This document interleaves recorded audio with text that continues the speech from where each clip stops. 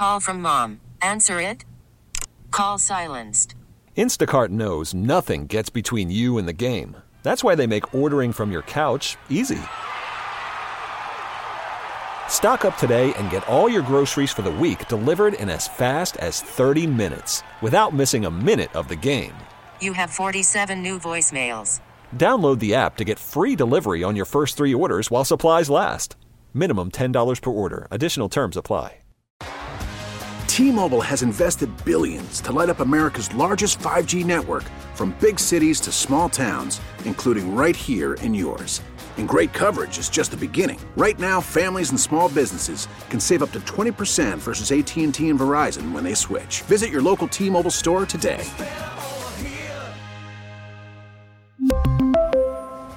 Plan savings with 3 lines of T-Mobile Essentials versus comparable available plans. Plan features and taxes and fees may vary. Welcome to Special Edition, a weekly look at the issues in the news and the personalities shaping the stories. Special Edition is a production of Entercom Communications. Welcome to Special Edition. I'm Paula Degnan. This week we'll be revisiting interviews with the Women's Resource Center and Dr. Fernando. We'll also be hearing from Pennsylvania's Auditor General Eugene DePasquale. This week he's going to talk back to school with a school nurse. We're starting off Special Edition by welcoming back Bill Johnston Walsh. He is the AARP Pennsylvania State Director, and he has an update on what they're doing to keep nursing homes and other long-term facilities safe across the Commonwealth.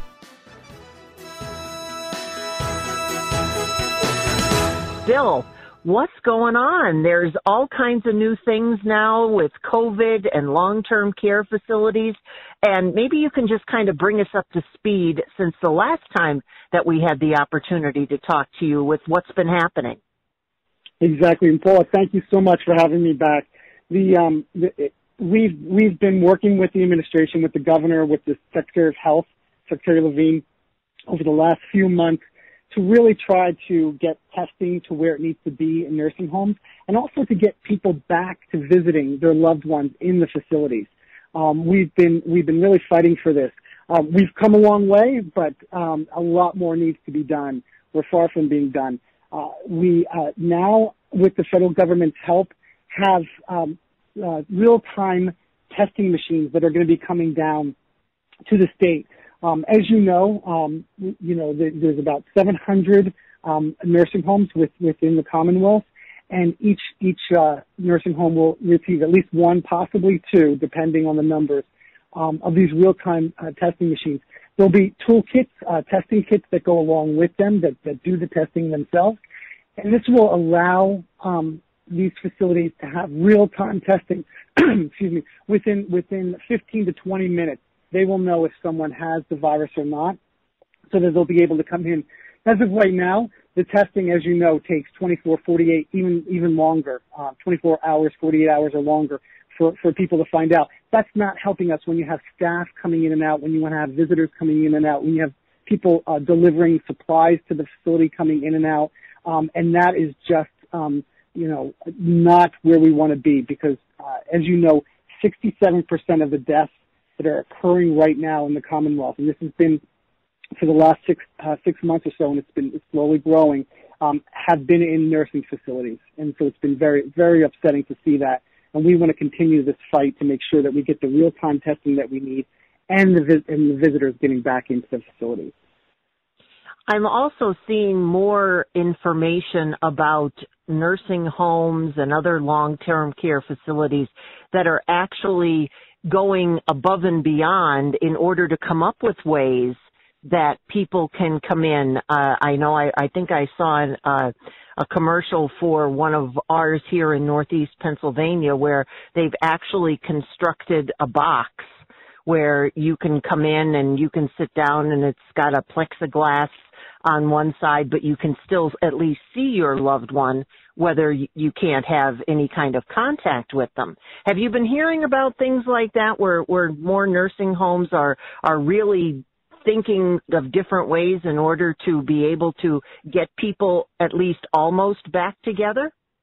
Yes, I give the nursing home industry here in Pennsylvania so much credit. They have been doing an outstanding job during this whole pandemic, trying their best to be able to keep people healthy, but then also being able to keep their loved ones coming in. So you're right. We've heard stories of that, people having the plexiglass. We've heard stories of loved ones being able to visit outside. You know, obviously the walk-up window piece that has been happening, but also those that have been able to get into the facility wearing their masks, wearing their gowns. We've seen people construct, or heard about people, I haven't seen it, but heard about people constructing these where you put your arms in through, like, so you have the plexiglass, but you put your arms in so you can at least hug your loved one, you know, which has not happened in months, and we are trying to change that. One of the other things, and you mentioned, Dr. Levine earlier, the fact that there has been now compassionate caregivers in nursing homes. Have you heard anything about that? I have. That just happened this past week. They came down with guidelines. So the compassionate care obviously is different from a visitation, because this is someone who's going to come in and obviously, you know, help feed the person, be able to come in and have conversations with them, help them with their daily activities of daily living. In order to do that, they have to have a negative COVID-19 test within the last 7 days.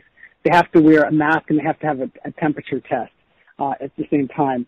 The thing that's concerning to us, and we are so excited about this, but again, it goes back to the testing and this real-time testing that we need, because 30% of those with the virus are asymptomatic.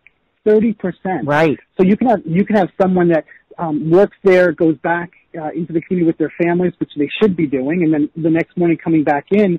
And if we don't have these real-time tests being done to everyone, which is not the case right now, and it doesn't look like it's going to be the case in the near future, because it depends on where you are in the state with regards to if they're going to be doing testing every month, every week, or twice a week.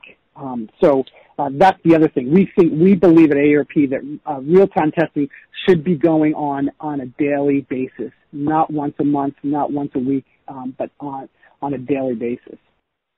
That was another thing I wanted to ask you about, because, again, there have been reports in different areas of different things happening. So it's not like it's all under one umbrella. Again, it's another one of these, you can kind of decide what you want to do depending on where you are? So basically what the state is doing is that they are following CMS, the Federal Center for Medicaid and Medicare Services. They're following their testing guidelines through CMS. And what CMS, and to me this is a baseline. This is not where we want to be. The baseline is they're going by the new COVID-19 cases in the county. So if you're under 5% in that county, then you don't have to test, like in the facilities, you only have to test someone every 4 weeks, every month, which, and then if you're 5 to 10%, which is more moderate, it's once a week. And if you're high, which is 10% or more cases within the county that are coming in, then you do it twice a week. But again, you know, like I mentioned before, that 30% of those with the virus are asymptomatic. You know, people are going in and out of the facility, and these are the most vulnerable people amongst our population, and we cannot be playing with their lives. And it doesn't take much. It takes a little bit of money. We understand that the nursing homes need help with regards to this, but the federal government has dollars. We know that the last federal wave of dollars that came down to the state, the governor is still sitting on about $1 billion, and we're asking that a couple $100 million of those dollars go towards this testing, so that we can get people back in these facilities and back to their loved ones that they care so much about. Also, what happens, because we hear so much about in the facility, but there are cases where people are going to be there for a limited period of time and then they may be discharged. So is that also coming into play now, where they're looking at people that will, again, they're still vulnerable, but now they're going to be going back out into the community, and who knows? Maybe they may have to come back again. Do you think the testing would also help in that regard? And, you know, could it be followed up on? I mean, it just becomes such a slippery slope when you have people of such conditions that are, whether they're being exposed one way or another. That's exactly right. Yeah, so there are individuals, as we know, in nursing homes, there's long-term residents, but there are short-term residents that are in facilities around the Commonwealth, and they are coming in and out. You're right. Sometimes, I'm not saying it always happens at all the facilities, but it's a revolving door. You're in there for either rehab, you're in there to be able to get better because you had a fall, or your family couldn't take care of you right at that moment in time, but then they're able to get things in place and they want to bring you back home. So yes, that is happening. And again, this testing needs to be done so that those that are leaving, going into the community, are not going out with the virus, unbeknownst to them or their family, and then, spreading it out in the community, or vice versa, them coming back into a facility and not realizing it, and the testing is not done on a timely basis. And then they're being able to spread it throughout the facility. So yeah, that is a concern of AARPs, and it should be a concern of everyone, both in the federal and state governments as well.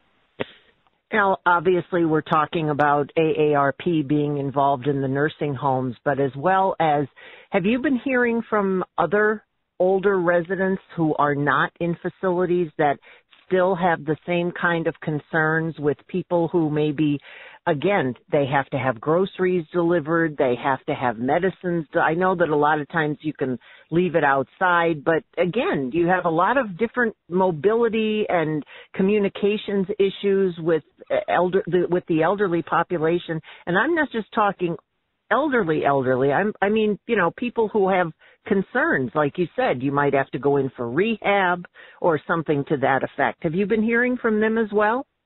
We have. That the population that we look at, especially those, and you're right, there are some younger individuals as well, but those 65 and older that have underlying conditions, whether they be heart ailments or lung issues, they are scared to death.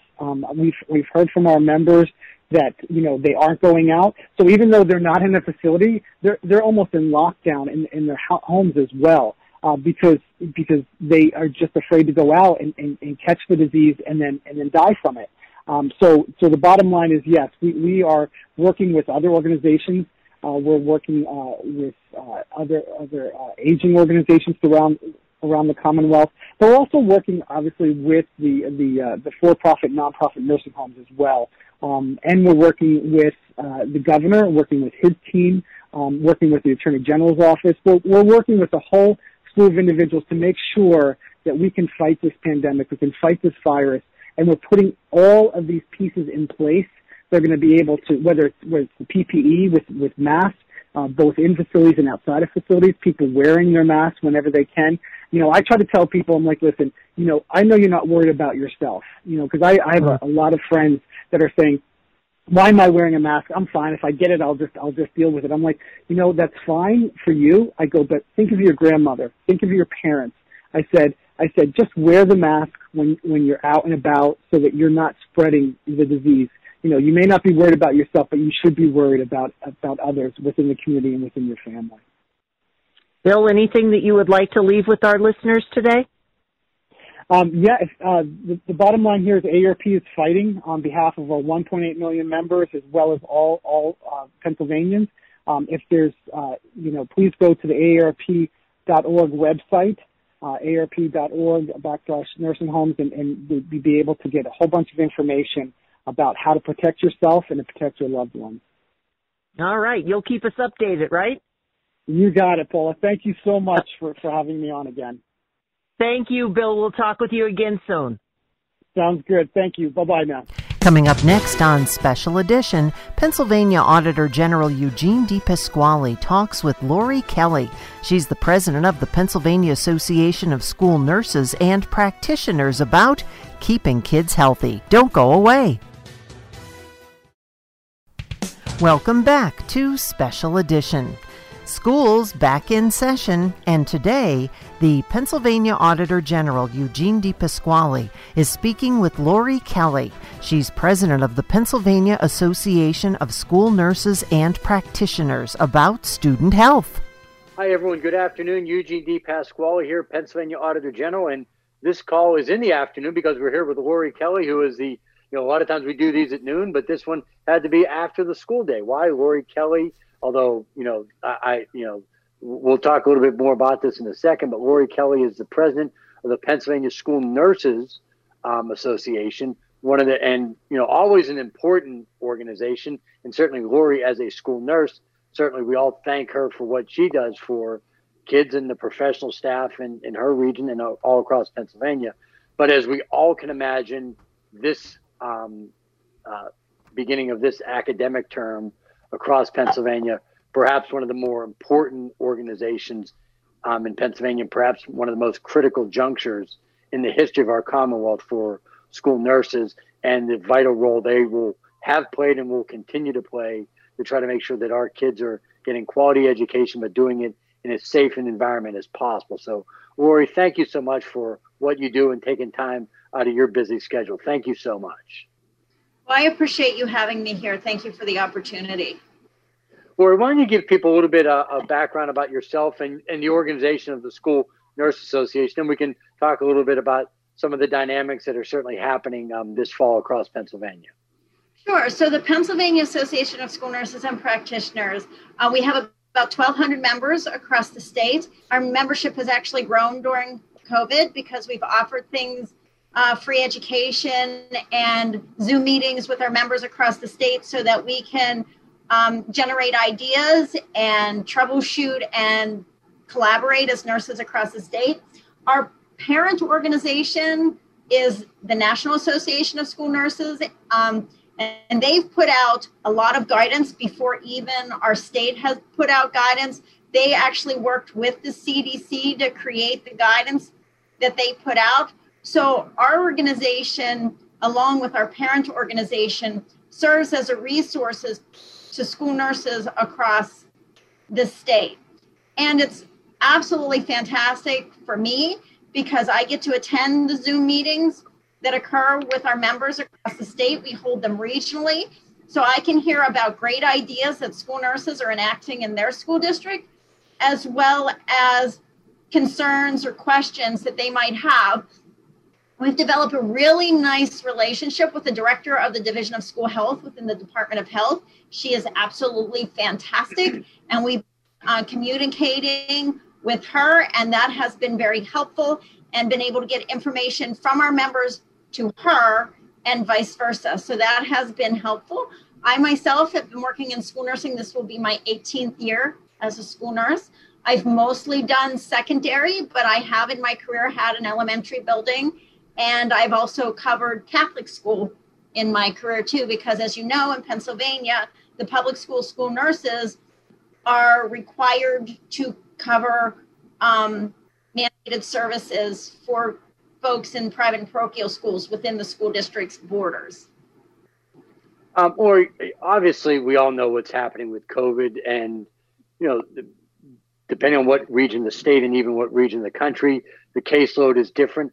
Just as 40,000 feet before we get into the, what parents and students should be thinking about, and what the school nurses are going through or potentially going to be going through.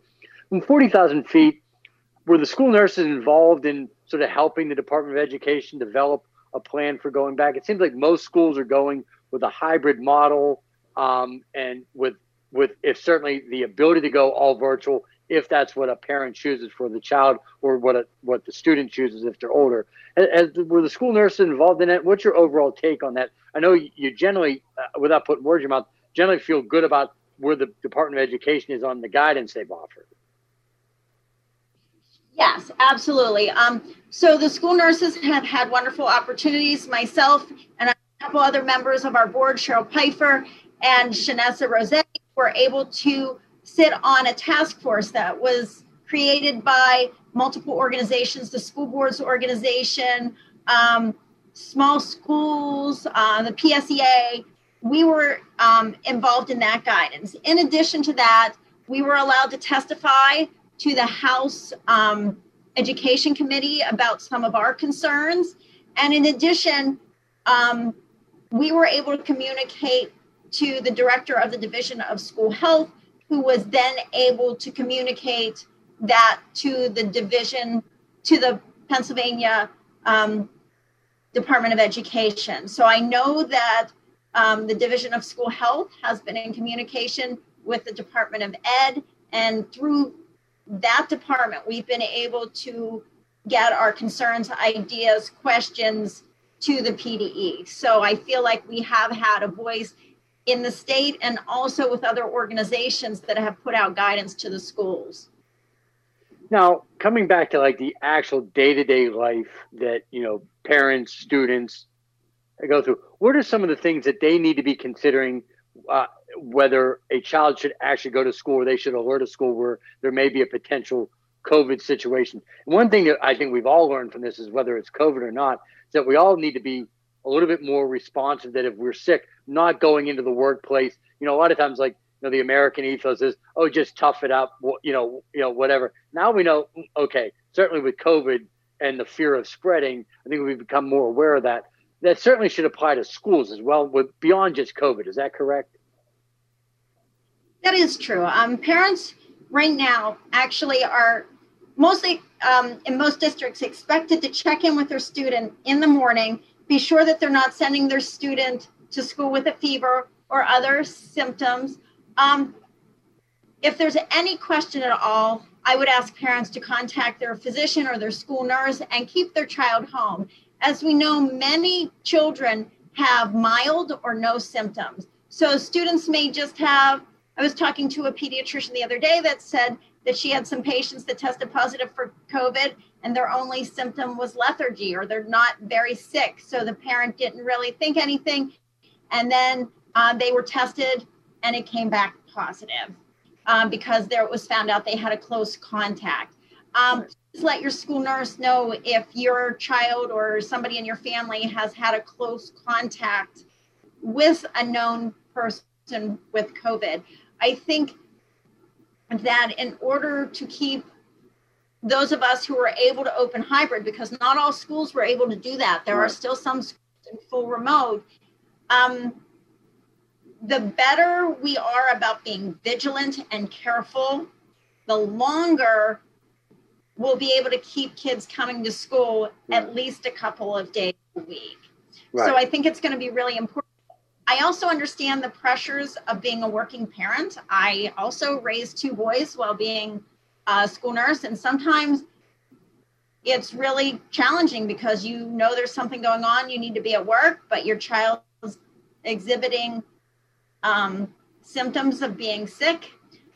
Unfortunately, in this climate, there's no decision to be made. That has to take priority, and the child needs to be at home because otherwise we risk an outbreak, which would ultimately potentially close the schools. Yeah, I was going to say, regardless of what we may have thought in sort of the pre-COVID lifestyle we had, we're now really dealing with the situation is that if you push it and it is COVID and there's an outbreak, your child is not just staying home for 2 weeks. You're talking about shutting down the school for perhaps the rest of the term. Potentially. Right. Potentially, that's right. Depending on what the guidance from the health department is and what the policies of the school districts are and following the PDE guidelines. But the potential is there. The guidance is there, for when it's prudent to close schools, even for a 14-day period, if there are so many cases. So we really need to be good stewards of each other and our community so that we can keep things going as long as possible, and hopefully for the whole school year, for those of us who were able to open in person without experiencing an outbreak. That is the goal, right? To get everybody here without experiencing an outbreak. And I think that the governor's mask mandate is important and will help. And I know there was a lot of concern about that, but I have to tell you, when I'm out at the grocery store, when I'm out at the park, when I was at the outlet mall, even little ones that look like they're in kindergarten are wearing masks and doing a really great job. And I think it all starts with the adults in their lives. If we have a positive attitude about the mask, if we have an attitude like we're protecting our friends, we're protecting our family, kids really can rise to the inconvenience of wearing a mask and following the rules. It's all about the tone we as adults set for the kids in our lives. Yeah, to me, of all the problems we face in the world, if we can make things a little better by wearing the mask and keeping our neighbor and our loved ones a little bit safer, then wear the mask. I mean, it's literally not that hard. And I know with kids are going to play with it and stuff like that. And that's where, like, we're all just going to have to do our best, whether it be as a parent or a loved one, or certainly friends, we know kids are going to play with it. We know that, but that's not a reason to give up on it as well. So exactly. Nothing is perfect in a school because beings aren't perfect. So we do the best we can. We educate the kids. We have a positive attitude, and things will go how they should. At least that's the hope. Hopefully that was a good sneeze technique there. It was a good sneeze technique. I'm very impressed. And you're using hand sanitizer. Allergies, though, by the way, everybody. Well, look, the way this works is Gary's as we jokingly say, our faceless Facebook monitor here. So I can't see him. You can't see him, but he is the one out there seeing what questions may be coming in from Facebook and our other social media means. So, Gary, let me turn it over to you to see if there are questions for Lori and me from anyone that's out there watching in social media world. Thanks, General. Hi, Lori. Nice to speak with you today. Thank you. First question, what are some of the things that you would like parents to go over with kids before they send their kids to school each day? That's a great question. I'd like them to go over proper sneeze etiquette, as just given an example by Eugene. It was fantastic. I would like them to go over how to use hand sanitizers. Schools are going to be using hand sanitizers this year because they are shown to be effective. How to wash their hands effectively. How to remove their mask appropriately for when they're taking lunch. Where to set their mask when they're having lunch. Like throwing their mask on the floor isn't going to be great for them to put that mask on. Have them, discuss when you have your lunch, put a napkin down, put your mask on top of the napkin so that when you put your mask back on, it's not contaminated. Practice not playing with the mask. Me, myself, I have a habit of touching my face. So I find myself constantly telling myself, no, don't touch your face. And I think practice with your kids so that they feel comfortable with it. Practice wearing the masks, because until you get used to it, it can be uncomfortable to wear a mask. But if you can practice with your kids and get them used to it, they'll be all set when school starts as far as being able to wear the mask for the day. Speaking of masks, is it a good idea that parents send extra masks along with their kids just in case one breaks or it gets lost? Sure. I mean, it's like anything else. I had boys, so I won't speak for girls, but it seemed like if my kids could lose an item, they would. So extra masks are great. I also know that many school districts are having a supply of masks for kids who forget their masks or kids who lose their mask or soil their mask. So if your kid does have an issue with their mask, I wouldn't panic about it. The school most likely has a supply for those occasions at school. However, an extra mask tucked in the backpack is never a bad idea. I always have an adage, I'd rather have it and not need it than need it and not have it. Isn't that the truth?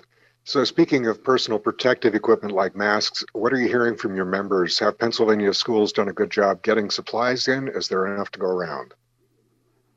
I think that varies widely, across the state. I have some colleagues that have told me that they have not gotten the PPE that they need. My school district has done a fantastic job. I have N95 masks, I have face shields, I have gowns, but there are certainly districts across the state that weren't able to get the PPE in that their nurses need to be safe in the health offices. Sounds like there's still some work to do. On the whole, have school districts, we have 500 of them around the state, there are a lot, so it's impossible to generalize, but on the whole, have school districts been doing a good job putting their nurses, giving them a seat at the table when making decisions about what instruction is going to look like this fall? Again, that is varying widely. I have some nurses that are telling me they're in every meeting and they have created an administrative position and hired another nurse so that the nurse can be at all the administrative meetings, to districts where the nurse is completely frustrated, where they say, they say I'm on the committee, but I've not been invited to a single meeting. I've given them my list, but they are looking at different supplies. I encourage this, but it doesn't seem like I'm being heard. So again, that's something that varies widely within the state. And if you're seeing plans, if you as a parent are seeing plans from your district that you would rather see a different plan, it's a question I would ask. How involved has your nurse been in creating these plans, in advising on these plans? I think it's a reasonable question. I think parents, another reasonable question is, how many hours in a week is your nurse at the building? I know that Pennsylvania is very lucky that we have a ratio. Many states don't have a ratio at all. In Pennsylvania, for every 1,500 students, there must be a certified school nurse. However, that does leave some districts without a nurse in the building full time, largely in the private and parochial schools that we cover. We don't provide a certified school nurse every day if they're, if we cover the school in a lot of cases.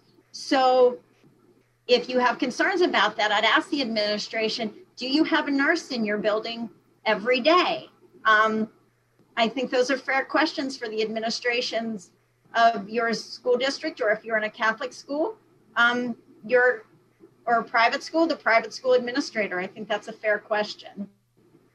So we talked a little before the show. You've been a school nurse for 18 years, but you also worked directly in healthcare for 10 years prior to that. So 28 years of nursing experience. Talk to your colleagues now. Tell them why they should consider pursuing a career in school nursing. Honest to gosh, it's the best job I've ever had. I've worked med-surg, I've worked ICU, I've worked hospice. This job provides the opportunity to educate kids, which is my favorite part of the job. It's a little bit of public health, it's a little bit of direct care, it's a little bit of mental health, it's collaborating on multidisciplinary teams. It's having an impact on kids' lives. It's one of the most rewarding positions I've ever had. You get to see kids grow. You can see kids grow if you're in elementary school from the time they're in kindergarten to 4th, 5th, or 6th grade. I used to have a middle school and a high school. I could see kids grow from when they were in 6th grade all the way up to their senior year and see how they grow and mature and the impact that we can have on their lives. It's the best job I've ever had. That's a wonderful testimony. One final question. There's some discussion in some other states about mandating flu shots for students this year. Do you find it a good recommendation for parents to consider giving their kids a flu shot this year, even if they haven't in the past? I think everybody should have the flu shot this year. And part of the guidance that came out was that school districts should leverage their influence within the community to encourage flu shots. And in fact, in my district, we've arranged for a drive-through flu shot clinic where families can come. We're partnering with a local pediatrician, and they will vaccinate everybody in the car for the flu as they drive through, so that it is safe for social distancing. I really believe any way that schools can encourage families to get the flu shot this year, they should. All vaccinations are important. It's really important to be up to date on all your vaccines. The last thing we need is a measles outbreak or pertussis outbreak or severe flu outbreak in the midst of COVID. In my career, I have seen outbreaks of pertussis in districts I've been in.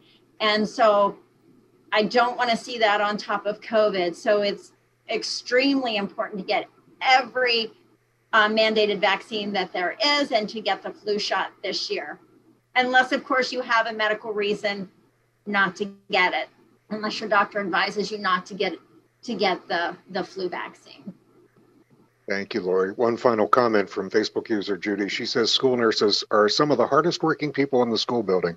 So kudos to you. And thanks for your responses. I'll hand it back to the Auditor General now.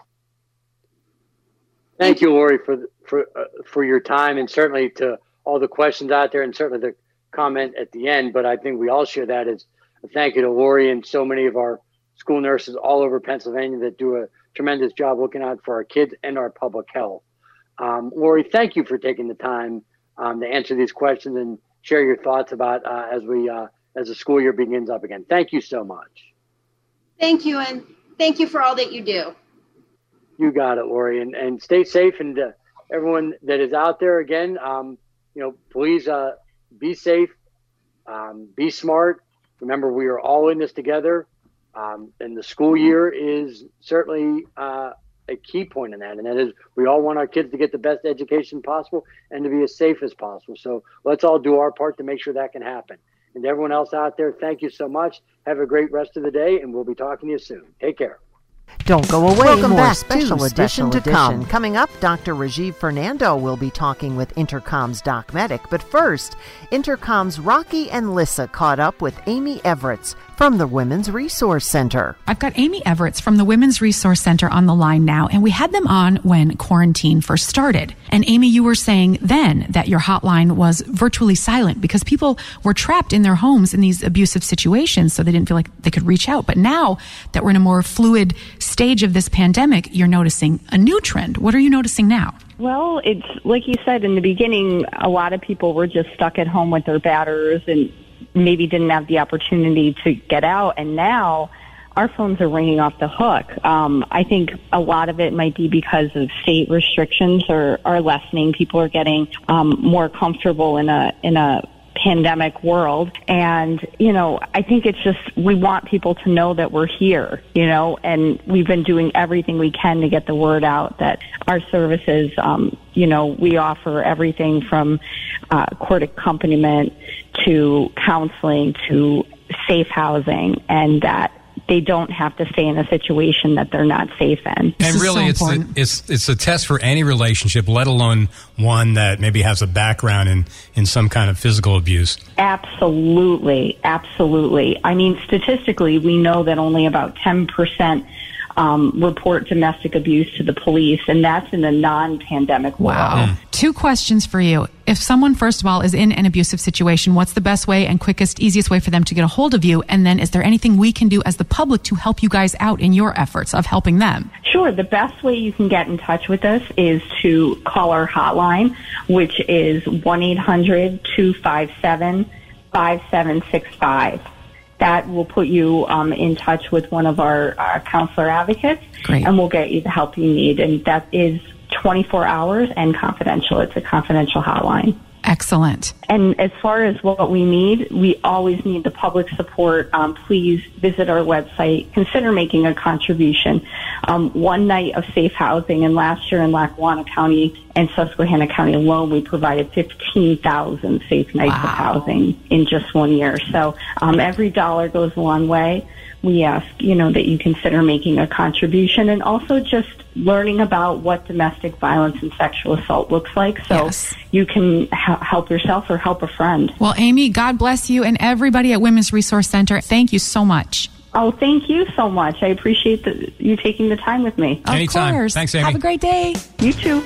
And once again, Amy reminds us that hotline number is 1-800-257-5765. Infectious disease specialist Dr. Rajeev Fernando and Entercom's Doc Medek has the questions for him. Hey, good morning. It's Dr. Fernando from New York. How are you? Dr. Fernando, how you doing today, buddy? I'm doing excellent. Thanks for having me on the show. Thank you so much for coming on again. So I got like 5 questions I want to ask you, because you know the answers to pretty much everything here. One of them that just came up the other day, I did want to ask. Somebody was saying, is there a difference between, like, if you're just going to get your COVID-19 test done, and is there a difference between a regular test and one where you're showing symptoms? Absolutely not. It's the same test, and I think that's the whole, that's what we really need. By screening asymptomatic carriers, that's like the most important thing, which is what New York has done so well, and now we have only 1% seropositivity. when you see a state or a city with 85% positive, that actually tells you that they're just screening the infectious people and they're not testing the asymptomatic. Yeah, the story I heard, which is weird because it didn't make sense to me. Somebody goes, "Oh yeah, when you tell them you have symptoms, they go in deeper with the swab, and if you're just going there to get tested, they only go in a little bit." So I'm like, "Well, let me ask the pro." No, inaccurate. I can tell you that when I got screened, the lady put the swab, it touched my brain, so yeah. I could tell you with certainty. That's what I hear. In your opinion, because this is the big thing, school's about to go back here in Pennsylvania too. Do you think it's a good idea for kids to go back, or should they be doing school from home? I think it's a good idea for schools to go back. We have to start going, but I think it'll be like county to county. And, the real thing is, social distancing. And the single most important thing is masks for me and disinfection of the classrooms and, people wearing masks. We have to adopt a universal policy with masks. That's the only way we're going to keep schools safe.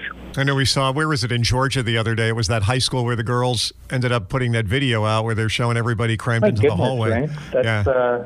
That's insane, really. Yeah, and then what? They got at that point there were like 9 kids the next day or day 2 that started testing positive. Yeah, this is the kind of thing. If we're reopening, there's no slam dunk answer to say, let's reopen. Everything's going to be okay. Everything's not going to be okay if we don't, take over the masks, and we have to have a universal policy against that. Because remember, the kids, when they get infected, they take it home to their parents, elderly, who can really get very, very sick. So, I think it's a good idea to open schools, but very, very cautious. And also, I think the schools should be able to make modifications. If they're seeing something new or they're not happy about something, slide back or change it. It's going to be very challenging for schools. But I really think opening up schools is a good idea. Yeah, my wife's a school teacher, and she said, she's looking forward to going back. But I know there are teachers that I don't want to be in the classroom, that kind of thing, which is going on. So it's going to be interesting to see how it all shakes out. Pennsylvania is very weird because it's such a big state that there are areas that, have 0 people testing positive, certain counties. And then, our county right here, Luzerne County, I think we had 25 again, which, in the big picture, when you look at a big city, doesn't sound like a lot. For this area, that was a high number. No, it is a high number, and definitely, like I mentioned, it should be open based on county to county. And like you said, for Pennsylvania, you just can't have a blanket statement and say, just open. It's really got to be county to county. Let's take Dallas, for example. If there is a county with persistently no infections, they're clean, I wouldn't have a problem opening something up in Texas. As long as community has no infections, no spread, you should just go for it. So that's an important example to say it's really county by county. And, parents, teachers, everyone has to be in contact. It's going to be a lot of work for the school. The program, it's going to be a lot of work between teachers and parents. Sometimes the younger kids may not understand the whole spectrum of disease, but right. It's important for kids also to start wearing masks. It's very important. Like you mentioned in Georgia, people weren't wearing masks, so that's right. the problem. We have to embrace a universal mask wearing. That's what's going to keep our schools safe. Doctor, do you have any tips for parents, especially with small kids who will be going back to school? For example, bring multiple masks or anything like that, or just, pretty much just wear the one mask all day. Is that okay? I think that's perfectly fine, and it depends on your economic situation. Traditionally, if you're wearing a mask, we usually use it once a day. But if you're using the clothing type of mask with that type of material, you can use it again and again, but wash it, or even at the end of the day, you can put it in a corner, which is a cold counter, keep it safe over there, and you can reuse it. But I really don't have a problem. As long as people are wearing their masks, you can pick the blue mask, what we see pretty commonly. Let's try to use that once a day. The other thing with a blanket statement is if you see a mask that's contaminated, or you see some dirt or some sort of soiling on the mask, take it off right away, because at this point you've compromised the safety of the mask, and people could be spreading disease. So that's very important. Okay. We're talking to Dr. Fernando here this morning. A question just came out in the news, too. Russia announced they have a vaccine. Do you think it's too soon, or is it something you wait? I know we're talking here in America, could be November, December, early part of next year. How long do you wait to see what side effects there might be? Very, very unsafe to release this vaccine into the community. Once again, I think it might be something political, but the vaccine in Russia, of course, there was some sort of a breakthrough into our software where the Russians, I'm sorry, I don't mean to get political, but they were involved. They were looking into our protocols as well. Right. But very unsafe. They haven't even gone to phase 3 trials, which is, testing up to 30,000 people, a large group of people, and watching them for side effects. So it's a very, very unsafe thing. I don't advocate for that at all. And politically speaking, I feel some people may try to push a vaccine sometime around November 3rd, right. Just to say, okay, we have a vaccine. So that's going to be dangerous as well. So remember, we have to go through the phase 3, which is a month and months of watching. And that's the safest thing for people. I'm pretty sure if you have something by the end of October and people say, well, it's going to work, there's already a lot of hesitancy to vaccines in America with the anti-vaxxer campaign. So people are not, the minute you say, well, it's not studied well enough, no one's going to go for this vaccine. Right. So I really think we have to wait the distance. Like I said, we've done really well where, quote unquote, Operation Warp Speed, which is we're really going as fast as we can. But I wouldn't shorten that period anymore. We should just stick to the 6 months that we're following in phase 3. That's good. Yeah, my wife, it's funny because we're different on it because I always get like the flu vaccine and things like that. And I said, yeah, when it comes out, I'll get it. And she's like, I'm going to wait a while because I want to see if there's side effects or anything. But yeah, I mean, side effects could be years away if there are, right? Not just a month or two. Right?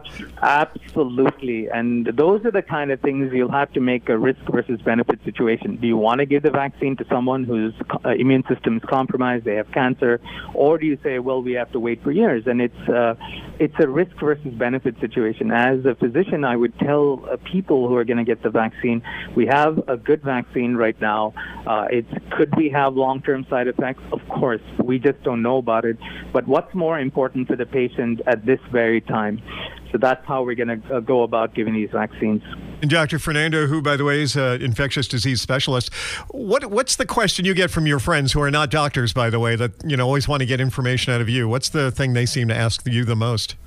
Unfortunately, I still get every day at 6 a.m. to 8 a.m. I allot time to answer questions. I get emails, text, social media. Yeah. So the question I still get asked most, unfortunately, is the question on hydroxychloroquine. And I just don't know what else to say, really. I mean, countries all over the world have said this. We've had some unnecessary footage on TV, people standing like, on the Supreme Court steps. And I just don't know what to do. It's just hard. I have no more energy to answer these questions. As a matter of fact, I have like a cut, copy, paste answer for hydroxychloroquine.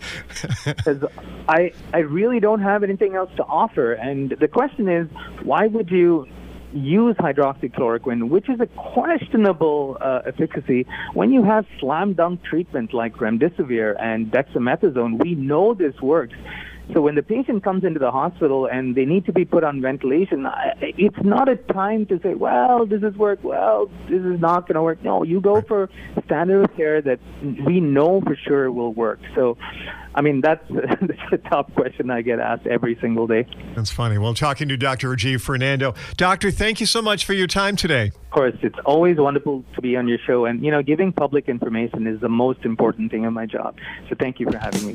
Thanks for listening to Special Edition, a weekly look at the issues in the news and the personalities shaping the stories. A production of Entercom Communications. T-Mobile has invested billions to light up America's largest 5G network, from big cities to small towns, including right here in yours. And great coverage is just the beginning. Right now, families and small businesses can save up to 20% versus AT&T and Verizon when they switch. Visit your local T-Mobile store today.